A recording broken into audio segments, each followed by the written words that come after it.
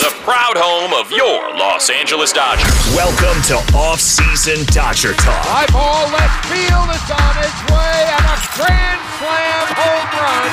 Hosted by your favorite Dodger insider for this offseason, David Vassegh. To be a part of the show, call 866-987-2578. You're a true professional, brother. And subscribe and podcast us wherever you listen to shows. Now, here's David Vassegh.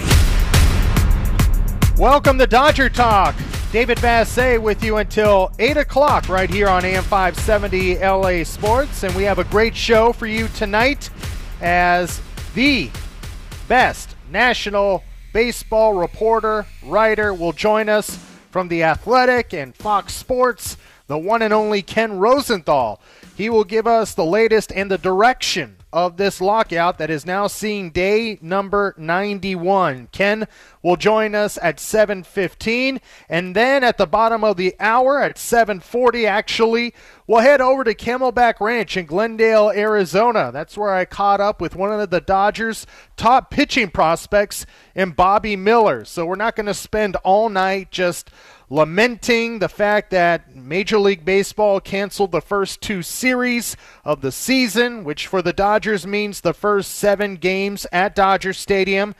I guess, like I tweeted yesterday at the real_DV, that means the Dodgers' 6-1 start is a little bit more in doubt because they were going to play the Rockies and Diamondbacks, who haven't really competed in the last, 6 years in the NL West. I guess the last time the Rockies competed was that one year in 2018 when they took the Dodgers to Game 163, but really haven't been heard from, and the Diamondbacks certainly have not been heard from since the Dodgers went swimming in their pool back when they clinched the 2013 NL West Championship. So that's why I was confident the Dodgers would have at least a 6-1 start against those two teams, but because the first 2 series have been canceled, those 7 games are off, and that means the Major League Baseball championship schedule is down to 155 games.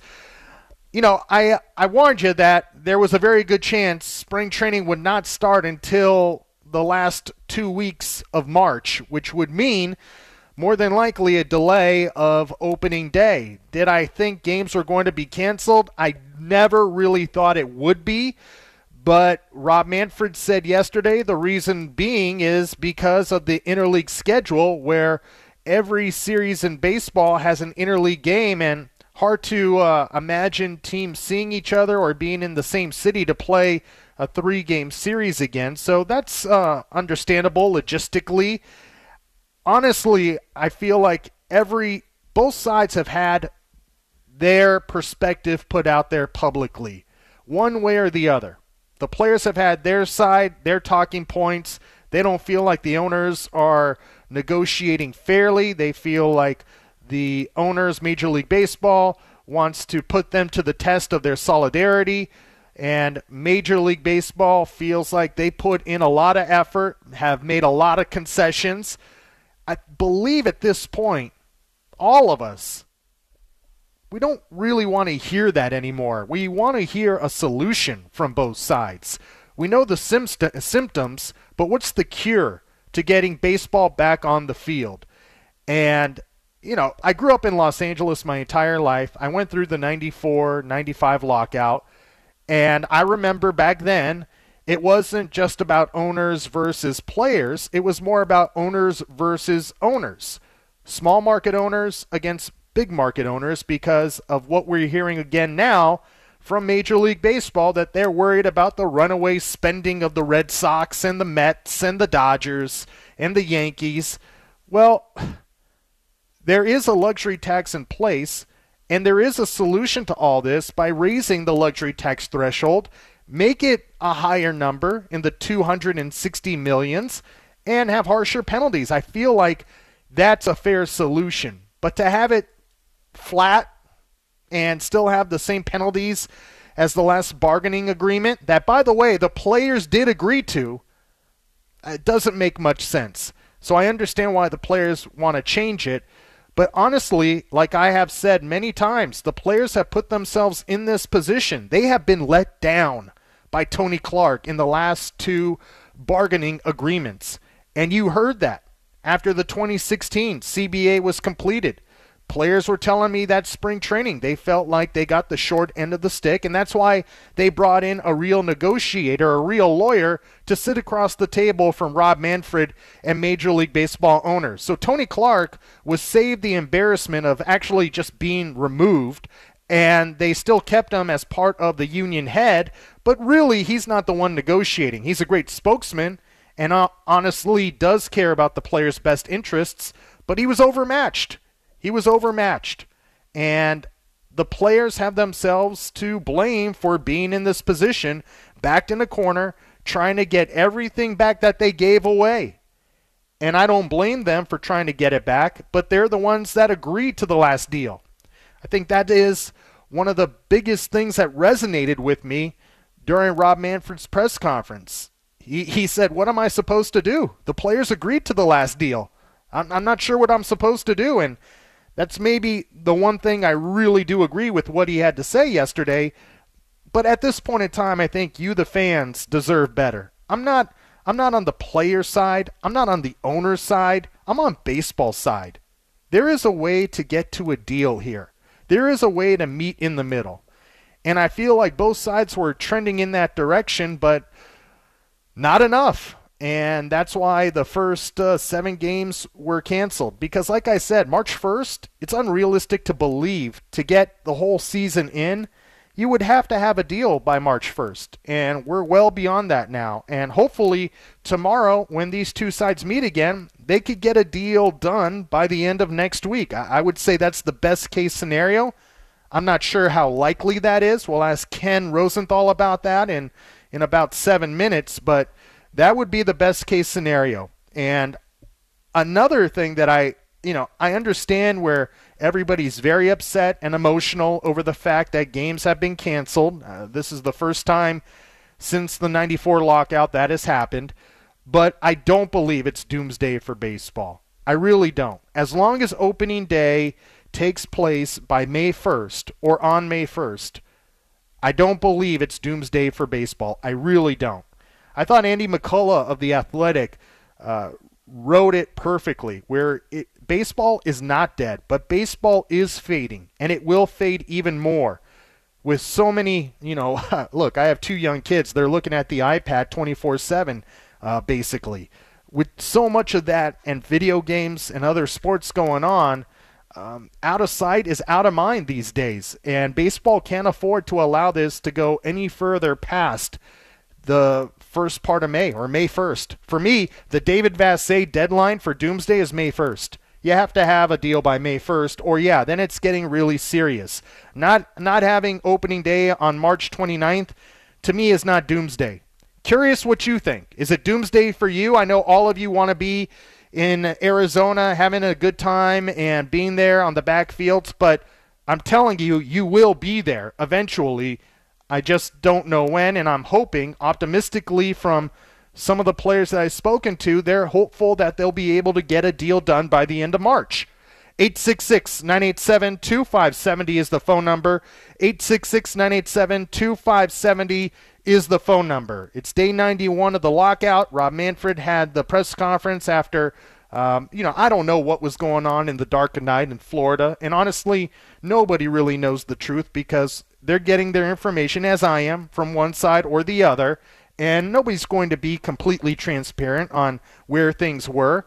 I know Ross Stripling came out today and said that he felt like Rob Manfred was trying to sneak things in at the last minute, what they hadn't agreed on, and I could see that. That could be a realistic scenario. I can also see the players going back to agents and agents that have a voice and them saying no deal. So there's a lot of people involved, and the biggest thing for the negotiators in that room is to mitigate all that and make a deal with the guy across the table. Forget about, the other owners and agents and try to make a deal that makes sense for both sides. And I believe it's very doable.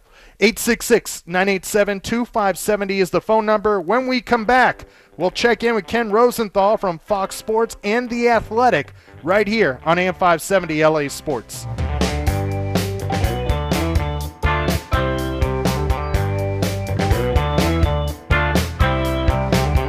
This is the story of the one. As a maintenance engineer, he hears things differently. To the untrained ear, everything on his shop floor might sound fine, but he can hear gears grinding or a belt slipping. So he steps in to fix the problem at hand before it gets out of hand. And he knows Grainger's got the right product he needs to get the job done, which is music to his ears. Call, click Grainger.com, or just stop by. Grainger, for the ones who get it done. This is Off-Season Dodger Talk. Call 866-987-2578. And now your host for Off-Season Dodger Talk, David Vassegh. We are with you until 8 o'clock tonight right here on AM 570 LA Sports. Coming up in 30 minutes, you'll hear from Dodgers top pitching prospect Bobby Miller as the minor leaguers are at Camelback Ranch getting ready for the season.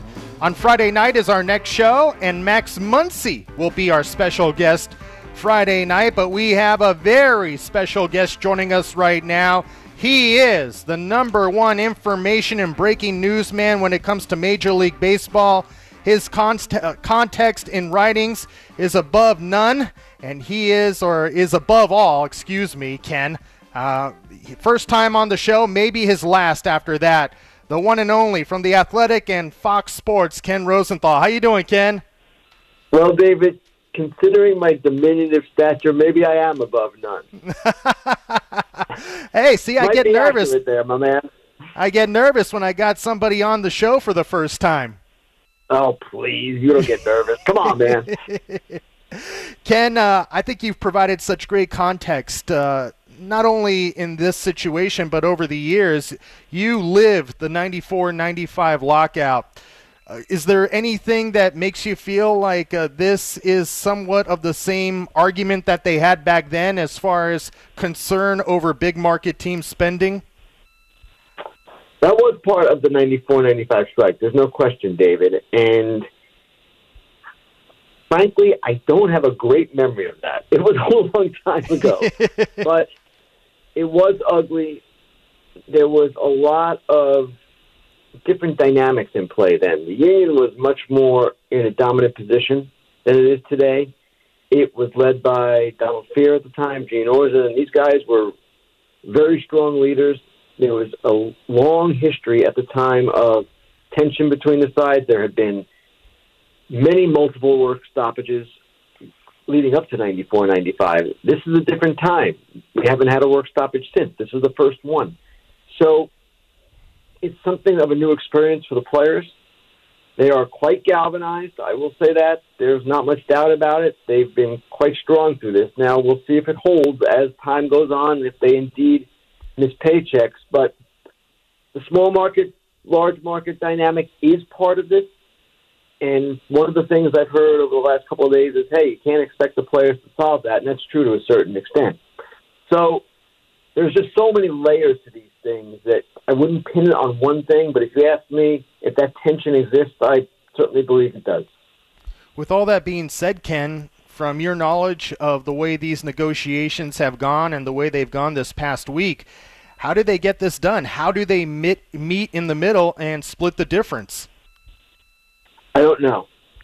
And when I say that, David, because the tension is so high, the distrust is so high, the antipathy from one side to the other and back is so high that I don't know exactly how they're going to get back to the table. And it may take that month of April for it to happen, because then the economics change a little bit. The local TV contracts start requiring teams to give rebates to the local networks. Ideally, what I would like to see, what we all would like to see, is them to get back at the table Thursday, Friday, tomorrow, Friday, Saturday, Sunday, whatever, and just hammer this thing out. They weren't close the other night. The union never thought they were close, but they are at least in the same areas, and it seems to me there is a deal to be had. I don't understand the pride that is preventing that from happening, particularly on the owner's side. If, in my mind, and I've written this, they're going to win. They win. It's just a matter of by how much. The current system works to their benefit. This system will require them to pay some additional guaranteed money, but they're going to get some money, too, through expanded playoffs. And it's to the benefit of them, to the benefit of the players, if they bend toward the players in the areas they want, the luxury tax thresholds in particular. I don't think this is worth losing games over. I wrote this game, I can't remember, it was maybe back in December, and I wrote not a single game should be lost, and I still believe that. But I don't know that is going to come to pass. The two things that I brought as far as the player side of things, Ken, they were the ones that prioritized extra seats on the bus, better food in the clubhouse, extra days off in the last collective bargaining agreement. Colin McHugh, I thought, had great perspective, saying that you can't expect us to get everything back in this one negotiation. Do you feel the players understand that, and are they going for everything, or do you feel like they are conceding things? Early on, yes, they were going for everything, because why not, right? You can always ask. The owners basically said no changes in the time to free agency. It's going to stay 6 years. They said we're not moving on arbitration eligibility, and they have not. They said they're not moving on revenue sharing, and they have not. The union has had to concede in all three areas. The owners will say, well, there's no concessions because they never were getting those things in the first place. But if you say that the players are asking for everything, they're not, at least anymore. What they want is, like I said, the higher thresholds, the increased pre-arb pool, the increased minimum salaries beyond what the owners have offered. And should they get that to some degree, then this deal becomes not a triumph for them necessarily, but a step forward. And that is probably all they can ask. You're right. They gave up a lot in the last two deals. They made some mistakes. And the way the world works, you don't get it all back at once. They'd like to, but it's not going to happen that way. You start here, then perhaps in 5 years, when the next CBA comes up, revenues are back. We don't have a pandemic, hopefully. And then you get a little bit bigger chunk. Ken Rosenthal is joining us from The Athletic and Fox Sports. He's the senior writer for The Athletic. He's the reason why, I guess, and Andy McCullough, the two reasons why I subscribe to The Athletic, Ken. I don't want to leave Andy out, but don't leave Andy out, David. I'll tell him. You want to talk some hot stove, Ken? Get off this labor talk? Maybe be in fantasy land that this is going to end soon? Let's do it. Freddie Freeman. There were discussions between him and the Dodgers in December before the lockout. Chipper Jones seemed to be paving the way to brace Braves fans that he may be leaving. What are your sources telling you about Freddie leaving Atlanta and the chances he lands here in Los Angeles? The chances of him leaving are greater than they've ever been, and it's real. He, I believe, will leave for the right offer. This has gone on with the Braves going back to spring training. They, I don't believe, made him an offer then, or if they did, it wasn't sufficient, quite obviously. They made him an offer, I believe, in August. That was insufficient as well. And in the exclusive period after the World Series ended, there was nothing. Through November, there was nothing. So he understands now that he may have to look elsewhere. And because he's Freddie Freeman, one of the great players in the game, he has options. L.A., from a personal standpoint, would be very appealing. He's from Orange County, of course. The Blue Jays were also interested. His parents were both born in Canada. The Yankees, they always have appeal to players. But I would think that if the Dodgers want Freddie Freeman, they've got a real shot at him. And I do believe he will leave for the right offer. And, David, you know this better than I. For the Dodgers, he's a really good fit. You lost Seager's left-handed bat. Freddie Freeman gives you that. Now, I know he's an older guy in baseball terms, 31, 32, and the Dodgers, like all teams, oh my gosh, we can't find somebody at that age. But sometimes you do that. They did it with Justin Turner, and Freddie Freeman still looks like a pretty darn good player, and I think he still will be for the next few years. Is it easier to digest with the universal DH, Ken, moving forward, signing a player that's 32 years old? Yes, and that's a good point. And it's interesting with the universal DH. In some ways, it's not the attractive piece to players that it would have been 20 years ago, because so many teams rotate their DHs and do not use a primary DH. Last year there was Nelson Cruz, there was J.D. Martinez, maybe one or two others, but teams for the most part use that to rest players and all that. But for corner infielders and corner outfielders who might not have done as well in free agency as they age, this, in my view, for National League teams gives them a better opportunity. And yes, that does make it more palatable to the Dodgers, I would think, regarding Freddie Freeman. I mentioned, Ken, that Max Muncy is going to be our guest on Friday night. It feels like nobody really knows the status of his right elbow since he went public and said, yeah, there's a real issue there. I guess that would be another layer to the need for Freddie Freeman. Certainly is, and one of the odd things about this lockout is that teams can't talk to players. They can't know exactly where they are medically. Now, do I believe certain teams are back-channeling and figuring out things that way? Yes. I did a story on Nick Madrigal of the Cubs earlier, and the Cubs are actually allowed to talk to the independent athletic trainers he's working for, the physical therapist. Can't talk to Nick. So I imagine the Dodgers can do that with Kershaw, with Muncy, anybody else that they might be concerned about or coming off an injury. But at the same time, there is uncertainty with Max Muncy, and I don't know that drives the Freddie Freeman thing, because Max, of course, can play multiple positions, even if healthy, but it's certainly a factor as well.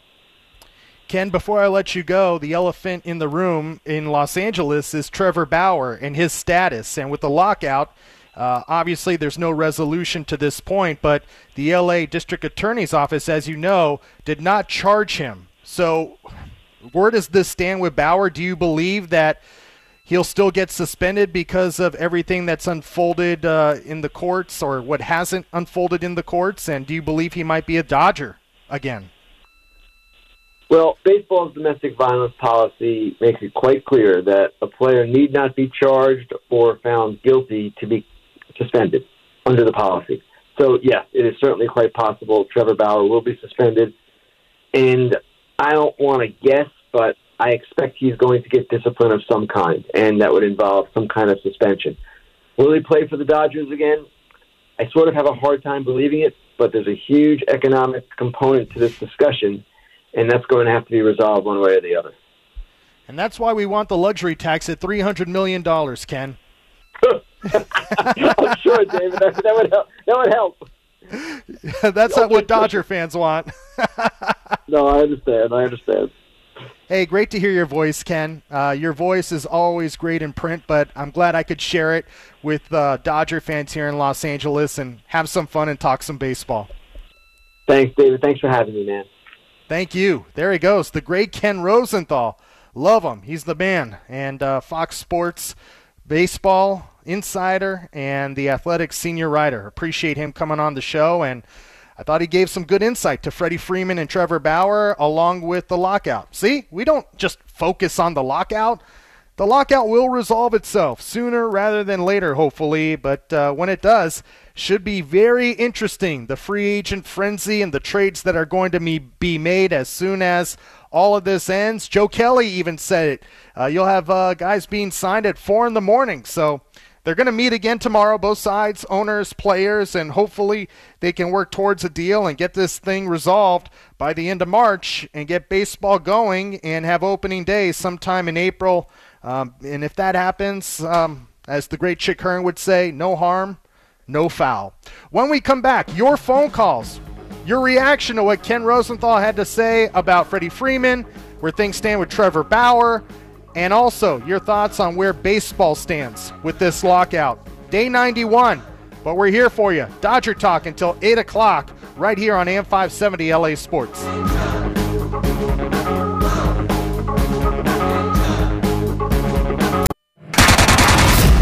Lockout be damned. This is off-season Dodger Talk.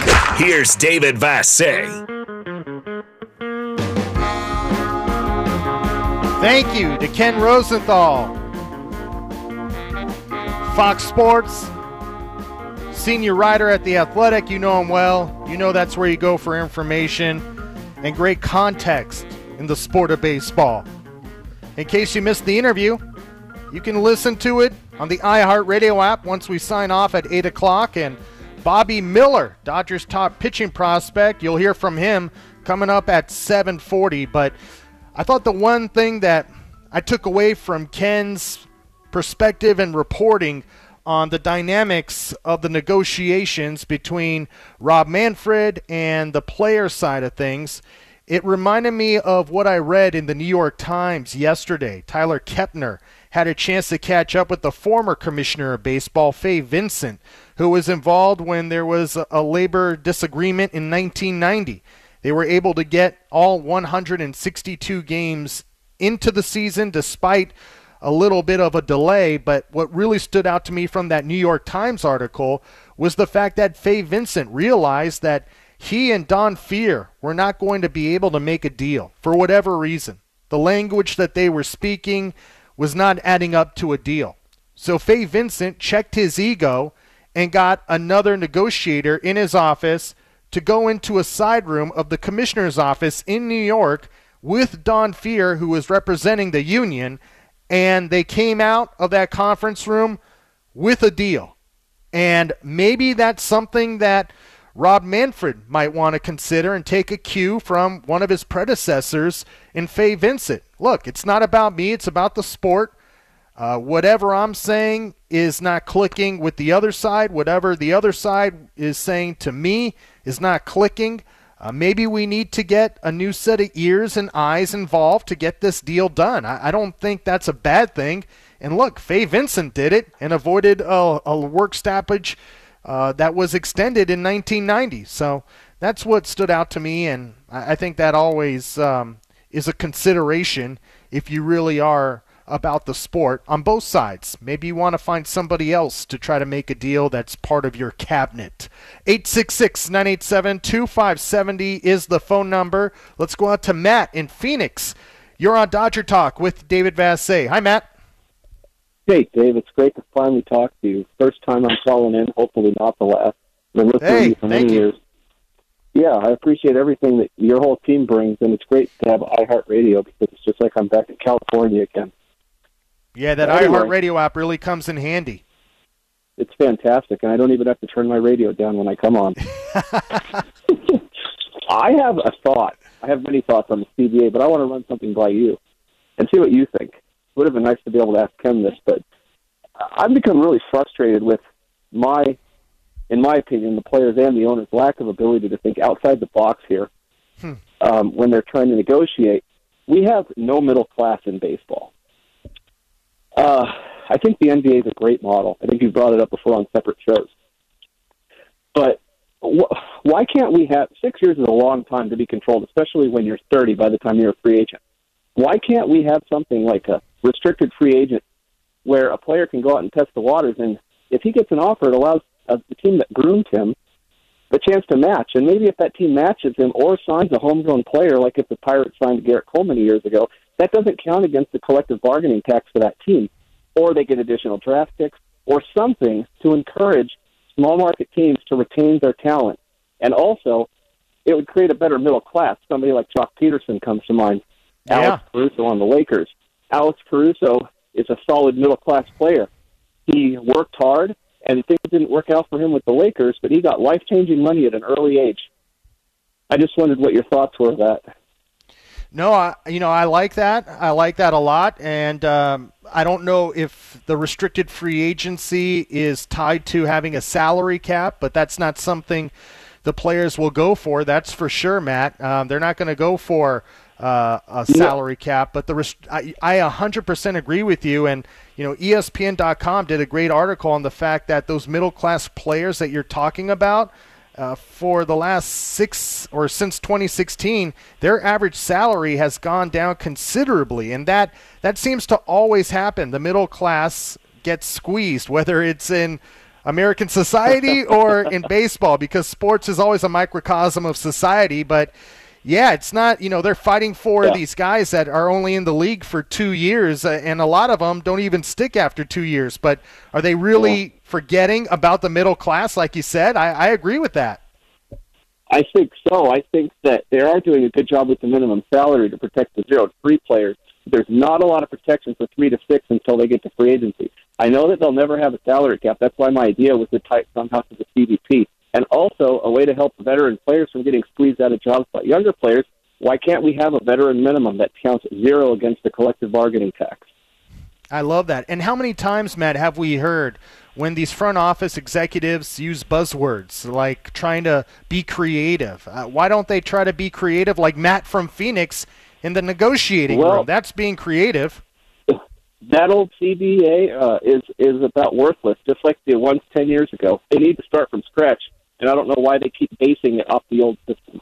Thanks, Dave. Hopefully we'll be calling back soon, and hopefully I'll get to meet you out here in spring training. All right, that will happen, Matt, and you got the green light to call back. You got some sense in you, so I appreciate that. 866-987-2570. Let's go out to Patricia in Westchester. You're on Dodger Talk with David Vassegh. Hi, Patricia. Hi, David.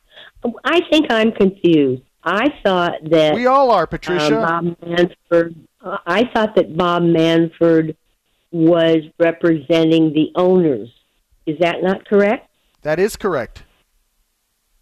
Well, then why are the players expecting him to be doing something for their side?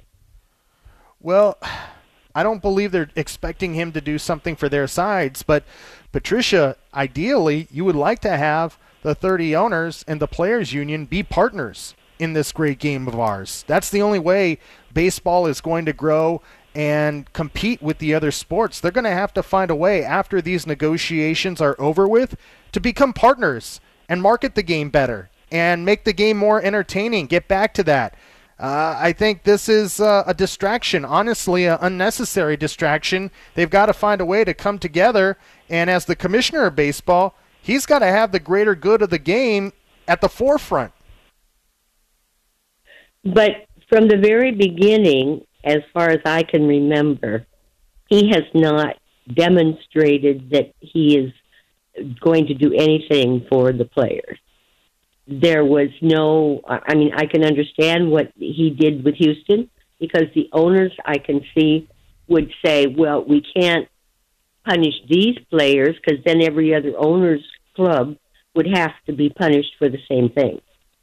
Yeah, that was... And there was no proof that anybody else had done it, but it seems like every other team was saying there was something. Well, like he did hold the coaches and the front office GM accountable, but he didn't hold the organization as accountable as many in the industry wanted him to hold, and he was kind of handcuffed when it came to disciplining players because the union had their interests in those players as well. So that was a complicated issue, but the biggest thing was how disappointing it was when he was trying to defend his actions or inactions that he called the World Series trophy just a hunk of metal. That's not something you want to hear from the commissioner, no matter what sport it is. Thanks for the phone call, Patricia. Appreciate it. I'm sorry. We have to move on. 866-987-2570 is the phone number. Look, we all know what the blemishes are, but, at this point in time, they've got to find a way to come together. And like I've pointed out numerous times, I would love to see a league that resembles the NBA, where Adam Silver obviously works for the owners, but finds a way to go across the aisle and embrace the players and acknowledge the fact without the players, there is no league. There is no product. How many times have you heard Adam Silver say that? I haven't heard that been said too much over the years in Major League Baseball, not only from Rob Manfred, but others. Bud Selig used to say it. Bud Selig used to say it often, but I don't hear that as often in the last 10 years or so. And I think for baseball to get where it could be and needs to be, these two sides need to become partners and work together, and not just work together and make a collective bargaining agreement together, but actually work together to grow the game and be partners in every sense of the word. And I don't believe that's out of bounds. 866-987-2570 is the phone number. We want to take you to Camelback Ranch in Glendale, Arizona. That's where Dodger minor leaguers are gathering to get ready for their minor league season. And a lot of the Dodgers' top prospects are down there right now getting ready to play games. And one of them is their number one draft pick from 2020 out of Louisville, the one and only Bobby Miller. We are joined right now by a man that is on the rise in the Dodger organization after being drafted in the first round by the team in the 2020 draft. He's a Cardinal out of Louisville, and he is one of the Dodgers' top pitching prospects, and he is down in Arizona as the minor leaguers not on the 40-man roster are getting set for their season, and that is the one and only Bobby Miller. Bobby, thanks a lot for the time. Appreciate it. No problem. Thanks for having me. So, Bobby, obviously the major league players have their own issues going on, but for a minor league pitcher, does it feel like normal for you as we get into spring training? Right now, yeah. Last year, obviously, it was a little bit of a different year for me, but I mean, everyone's still here getting their work done. Everybody here has been getting after it so far, and we're all having a really good time. It's weird how you said last year was a different year for you. In what ways was it the most different? I guess all the COVID stuff was a little different. They had the big league spring training last year. Obviously, it's not going on right now. We were playing games there at this time last year. Right now, we're just about to start camp games, but we're still having a great time out here and getting all the work done we need to get done. Bobby, whenever we hear your name, it's associated with two other guys that are in the system and really good pitchers in their own rights, and that's Ryan Pepiot and Landon Knack. What's the relationship between you three? It's pretty good. We see each other at the field every day, obviously. All the pitchers have a pretty good relationship right now. It's nice to be able to have a lot of other good arms in our org. We learn a lot from each other, no matter who it is, and that's something that's really important to us. Bobby, you're on the same team. You want the best for each other, but is there a friendly competition between you and maybe other pitchers in the organization? I haven't really thought of it that way. Everyone's rooting for each other here, man, so I haven't really thought of it in that type of way. Obviously, in every organization, there's going to be competition within each other. Everybody wants to go up, but I just got to focus on being the best player I can be right now, not think of any other competition, anything like that.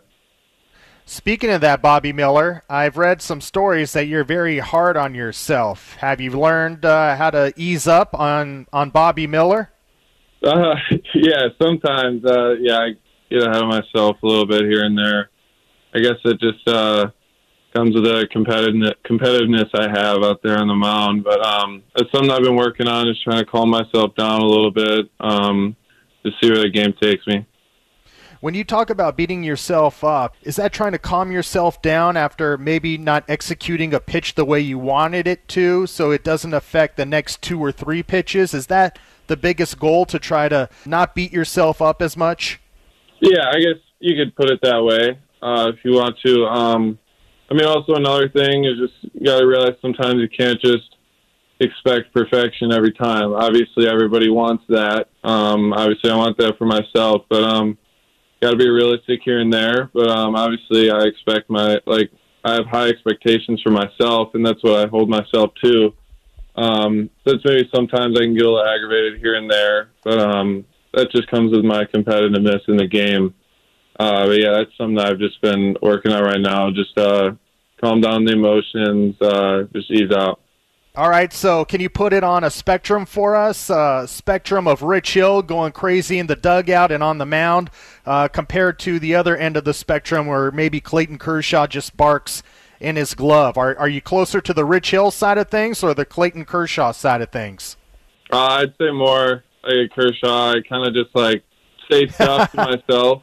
I try not to make a big scene or anything, just not throw anything around, stuff like that. I can kind of bark at myself here and there under my glove. That's about it.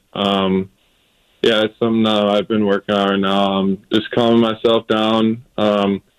Just get to the next pitch, execute my next pitch. Forget about the last one. That's something that's really important in this game, especially pitching, is having a short memory here and there. If you get a bad pitch, forget about that one and move on to the next one. Bobby Miller is our guest. He is at a minor league camp at Camelback Ranch in Glendale, Arizona, as he prepares for his minor league season. Everybody knows his name. Everybody's seen his picture on the website. I heard that you used to have long hair in high school, so where's your hair at right now, Miller? It's super short right now. A few months ago, I buzzed it a little bit. It's growing back now, but yeah, it's pretty short. Why did you buzz it? I don't know. I mean, it just felt comfortable, you know?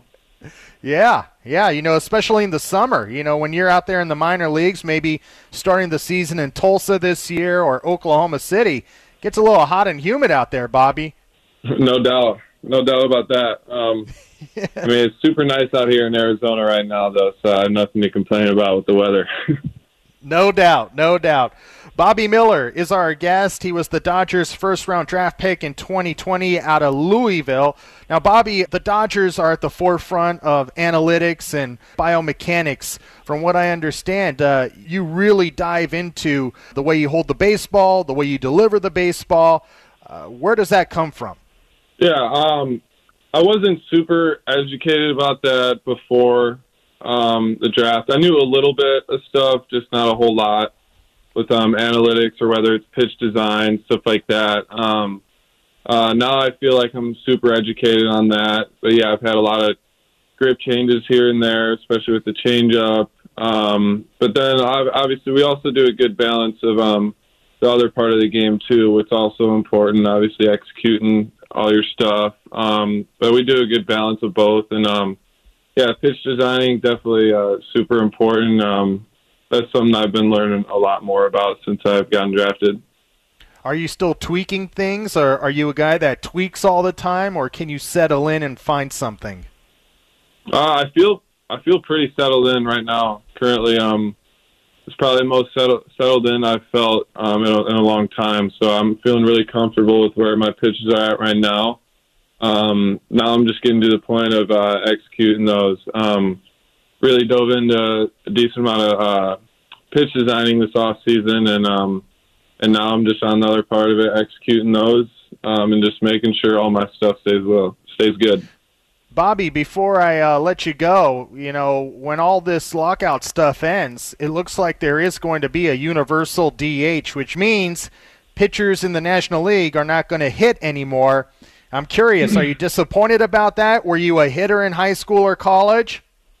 I was a hitter in high school, but I'm not complaining about the DH.